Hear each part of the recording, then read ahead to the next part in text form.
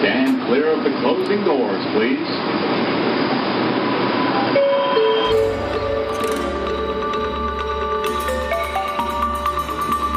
In a Brooklyn fractured into speculative storyscapes, fantasy, horror, sci-fi, and the just plain weird come together in The Kaleidocast.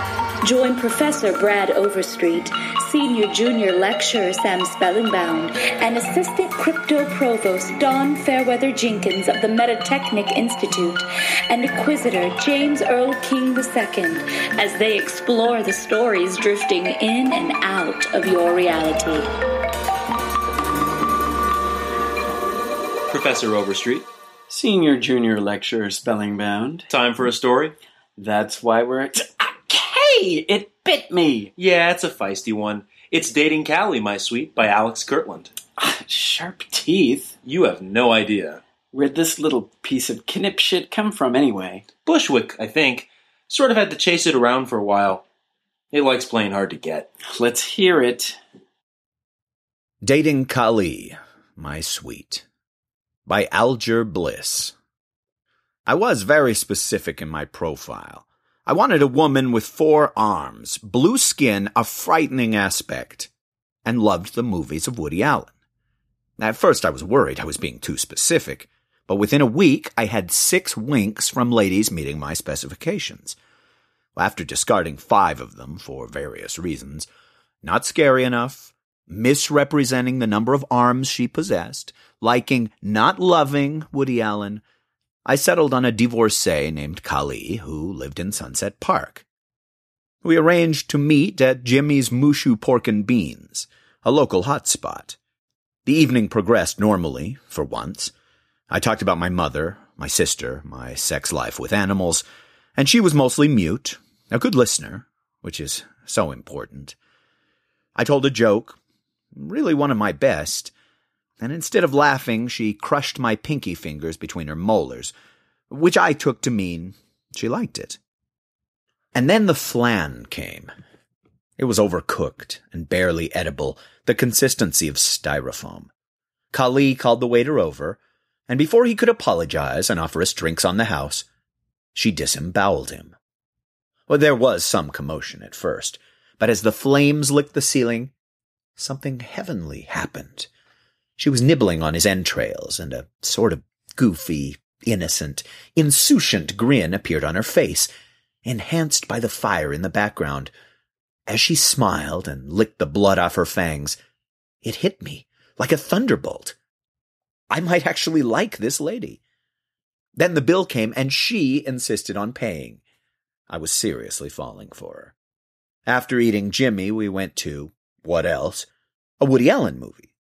My favorite, Annie Hall. In the middle of the movie, I finally decided to make my move. I put my arm around her and breathed slowly into her ear, a move I'd been taught by my grandfather. She smiled and put 3 of her arms around me. We were so strangely alone. So I playfully bit her earlobe. Then I kissed her on the cheek. Then, becoming more daring, I aimed a kiss at her lips. She pulled back at first, but her eyes were agleam, and she placed her teeth over my nose and bit it off. Wow, what a swell surprise! Our next date took us to the Statue of Liberty. On the boat ride back, she decapitated everyone on board, including the captain. We ran aground in New Jersey and found a nice Italian restaurant. Over tiramisu, I looked into her eyes and said something I'd only ever said to my mother. "You look ravenous." Tiramisu rolled off her tongue, and again there was that special connection, like people in love feel for each other, or starving people feel for a ham sandwich. She put her 4 hands around my neck and began to strangle me. She likes me, I thought. Then she ripped off my ears and added them to her necklace. The blood flowed, and we lapped it up. The third date was epic. Trust me on this. It started at a party in Bay Ridge. After an hour, she started cutting people's fingers off, and I could sense she was getting bored. I tore the heart out of the host, but that did nothing to perk her up, or the party. So we went to a club where I'm known. I paid the maitre d' $12 to give us the best table in the house. After Kali skewered everyone in the kitchen, we sat down. Things still didn't seem quite right with her, and I asked her, "Honey Bear, what's wrong?" Tears gathered at the edges of her wild black eyes, and I thought, here it comes. I'm finally seeing the emotional heart of this gorgeous lady. But she said nothing, clapped an iron ring around my neck, and dragged me onto the dance floor. From then on, everything was a whirl. Kali breathed fire from her mouth. She pranced around the dance floor with the head of the DJ. She swung me around, knocking other people down with my body. I'd never had so much fun in my life. What a change of mood. But wait. We got into a taxicab and went to the Brooklyn Promenade. The moon hung low over Manhattan. Bats swarmed above us. Kali whipped them into a squeaking frenzy, and then climbed a tree to terrify strollers underneath for my amusement. With crows all around us picking at the dead, we kissed, her tongue flowing deep into my mouth like lava, her fangs gouging holes into my cheeks. A sort of coldness came over us, gripping us like ice, the opposite of passion, but inverted on itself again. Passion squared, cubed, diced. The nearest taxi wasn't near enough. In the cab, she started gnawing on my arm. By the time we reached her apartment, she had chewed it off and was sucking marrow from the bone. There's a joke here, but I'm too much of a gentleman to make it. Anyway, she dragged me from the taxi by my hair, pulled me through the front door, and threw me onto the couch. Before I knew it, the other arm and a leg were lying on the floor like hastily removed clothing. I lost an eye somewhere, but I could still see. Her hands were all over me, two of them tugging at my remaining leg. We were going at it like Tarzan and Jane, and I felt transported to a new plane of existence, one I'd never visited before, every nerve ending screaming like a wailing baby. She was peeling my skin off in long strips and lighting them on fire. My one eye rolled back into my head, and I could feel an explosion imminent.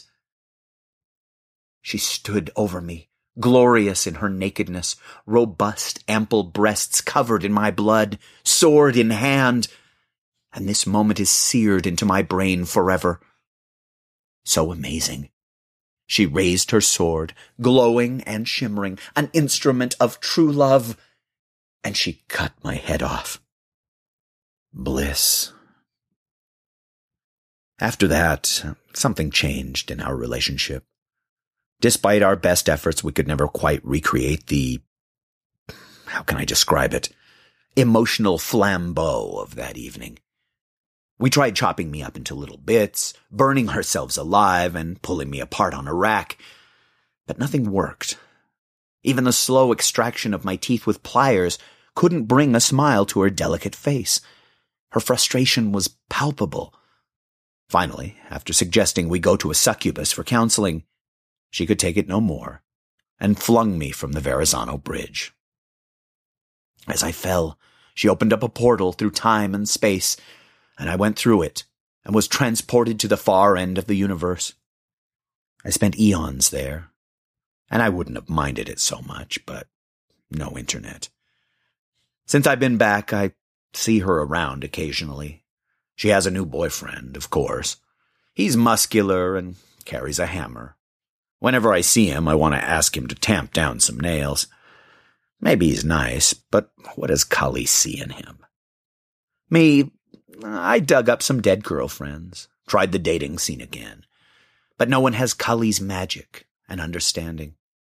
Every time I yell at a girl, rip my heart out, they take it the wrong way.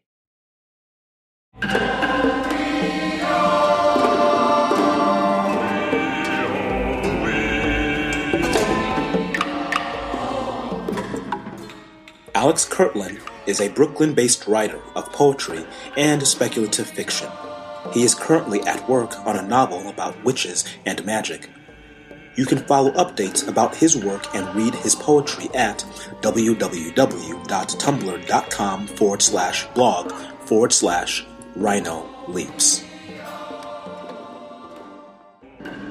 Rish Outfield is a writer, audiobook narrator, and podcaster. who is host of the Parsec award-winning Doomstief audio fiction magazine.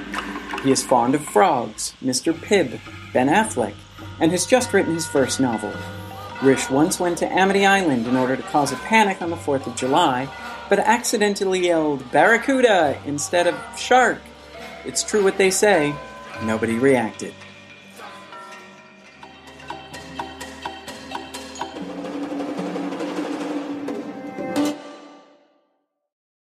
Hey, look, Sam, James wrote us a letter. Really? I love letters. What's it say? It says, Evening, nerds. I really wish he'd stop calling us that. I hope this letter finds you well. Now, I hope you don't... No, you're doing it wrong. James sounds more like, I hope this letter finds you well. Like that. No, it's more like, I hope this letter finds you well. Hey, that's pretty good. Carry on. Hopefully by now you've finished doing your impressions. Oh, crap. As I was saying, I know you don't get out of Brooklyn very often, but even you may know that there are 8.3 million people in New York City. At least, that's what it was the last time anybody stopped to check. Still, the subway is one of the quietest places in the world, even at rush hour. All those people in black suits, all those untold stories just going to waste. It's sad, really. But then I realized the quiet was not silent, because there is still the train itself. The shish and chum and chime of the train is the second language of strap-hangers, and they are listening to its story on the commute back and forth from work. I think it makes them hopeful, or maybe they're quiet also because they're keeping this hope to themselves. It took some time, but I translated the story into English and wrote it down for you, here in this letter. You know my usual fee. PayPal it to me. James. Squeeze by Rob Cameron. Things shattered against the wall or burned. 2 stolen I messed with Texas shot glasses. Photos of us at your niece's graduation. Seashells you found in the middle of that parking lot in Great Neck. My empty Red Hot Chili Peppers CD case you borrowed years ago. Your panties under my bed. The smoke detector, in short bursts, screeched. I stopped speaking. In the morning I would dress myself, chin to chest, fumbling with buttons, head bowed like the lilies on your casket, and take the 7 train from Grand Central to where you used to live in that ancient duplex on the corner of Cherry Avenue in Flushing. Last stop. That's where we had chilled on your landlord's bleach porch swing with our feet up drinking Red Stag whiskey in every kind of weather. That's where, in your own quiet way, you tried to prepare me for the inevitable. You asked me to believe in ghosts. Since you weren't here anymore, there was no reason to get off the train. So I'd wait for it to fill with bodies and ferry me back to Manhattan, unable to move forward or back. This became my life for maybe 100 years. Time moves differently on the 7. Passing under the Lethean waters of the East River eroded my memory until I couldn't see your face or smell your hair. Terrified, I listened for your voice, but it was drowned out in the dull roar of rush hour. One morning, as the train emerged at Vernon Boulevard, Queens, a stinging sensation seared the crown of my skull, forcing me to aggressively attend to the smallest, most perfect details. At Queensboro Plaza, light traveled broken paths through the scratched, stained windows and became prismatic streamers of blue, purple, and gold. Bruised tangerines scattered through space like cooling stars born from the bursting scarlet plastic bag of an elderly Chinese couple at Roosevelt, bloodying the air with tart aromas. Squat, graffitied rooftops were a fast-moving dream coming into focus while neck muscles strained against the subtle pull of gravity and the train came to a full and complete stop at Junction Boulevard. The doors shushed open and all the queens flooded in, eager to escape the briars of a New York summer. Everyone had an unhealthy sheen to them, beaded with mini vernal pools. The sudden influx of heat and mass made my teeth ache with stomach-turning vertigo. As my vision doubled, a little ghost boy ducked under the turnstile and appeared in the train. The doors chimed, shushed together, and we moved. The ghost child blinked in and out of existence. Every time he reappeared, I had to remember him all over again, like catching the tail of a fleeing dream. At first, I would be watching a square of light crinkle and color like tinfoil as it drifted through the car. Then a baby would cry and the light became the ghost boy, going through people's bags or sitting on an old woman's lap. The train was crowded. Plump Ecuadorian children and their parents pressed shoulder to moist shoulder, weighed down by carriages and carts of groceries. He slipped among them and pulled the pacifiers from sleeping babies and tried to lift them from their seats. He finger-painted messages from the dead into the grime of the window. Sometimes he used his face. He danced around the pole singing at the top of his lungs, which sounded like the screech of the train wheels going around a turn at incautious speed. I knew I wasn't hallucinating because it wasn't you. Also, it's difficult to even imagine ghost children. The two words juxtaposition cry out for a comma between them or a period, a division of ideas in the same way I thought there'd be a barrier between life and death. Although calling it a child might be misleading. It turned once and looked right at me, one eye glaring white, while the other was a hole, impossibly deep. I wondered, why could I see him when nobody else could? Then I remembered, near-death experiences can shift your perspective. Losing you had almost killed me. The ghost child climbed up next to some woman and knelt on the bench, facing the window. The woman had one arm, the other was gone at the elbow. I noticed her in the same way I noticed anyone on the subway. There was a process, awareness, speculation, judgment, and ignorance. Awareness. She was tall and brittle, skin made of a dark, non-native graphite. Her eyes were chips of old bronze. I could tell she'd been happy once. Recent fossils showed dinosaurs had feathers. There were imprints in the stone. Feathers meant color. She was like that, imprinted by happiness. Speculation. I imagined her homeland was once a place where everyone sang everything, everywhere they went. Then disaster struck. She'd tried to escape on a boat that was over capacity. It tipped and she'd chosen to live. So she swam to shore through the floating bodies of loved ones and strangers. And now she rode my 7 train to the last stop. Judgment. I didn't like her because she would take up 2 seats, because she wasn't big enough or crazy enough to deserve 2 seats. Because I looked at her and thought, bomber. Nigeria is experiencing a rash of female bombers, said some CNN breaking news crawl somewhere. Ignorance. After a while, she had become background, and my eyes passed over her, flattening her like the ads for 1-800-immigrant legal services I didn't need, surgical body hacks I couldn't afford, and postcard-sized notes stuck in the seams of the subway maps warning of Jesus' wrathful second coming neither of us believe in. I'm sure everybody noticed me in the same way. The woman slid over and made room for the ghost child. He turned around and took her hand, or where her ghost limb would have been. She squeezed with her other fist, but you can imagine. A small sound escaped from both hers and my open lips, and her face, which had been a desert, briefly flooded with grace. She looked through me, eyes glistening with tears that welled but did not fall, and before I could blink them away, I was crying. I realized then that we had been on the same commute for years. She'd been squeezing her fist just like this every evening at exactly this time between Junction and Flushing.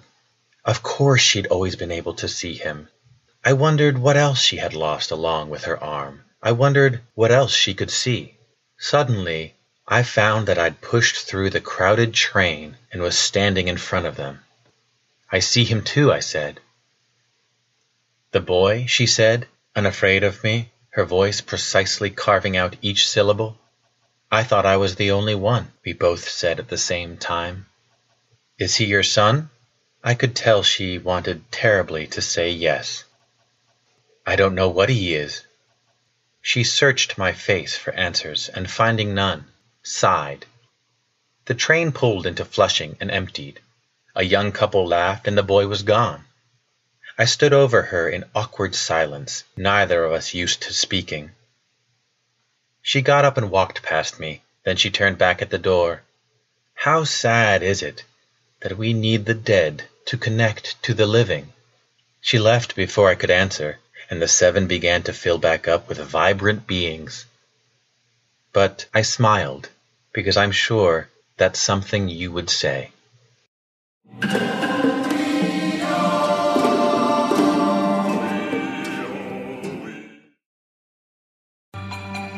Rob Cameron is an elementary school teacher and writer living in Brooklyn.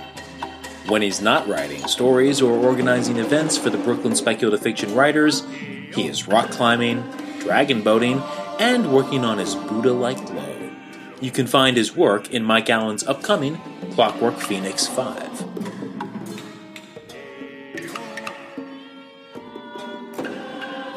John Hosh is an actor who recently was a performer and puppeteer in the North American tour of Warhorse, as well as performing in the show's Asian debut in Tokyo, Japan. He is the artistic associate of Vampire Cowboys Theater Company. He recently participated in the 2015 Jim Henson Company Diversity Puppetry Workshop. He also has worked with Mai Theater, Two River Theater Company, American Globe Theater, 2G, and Premier Stages, to name a few. Find out more at johnhoche.com, JONHOCHE.com.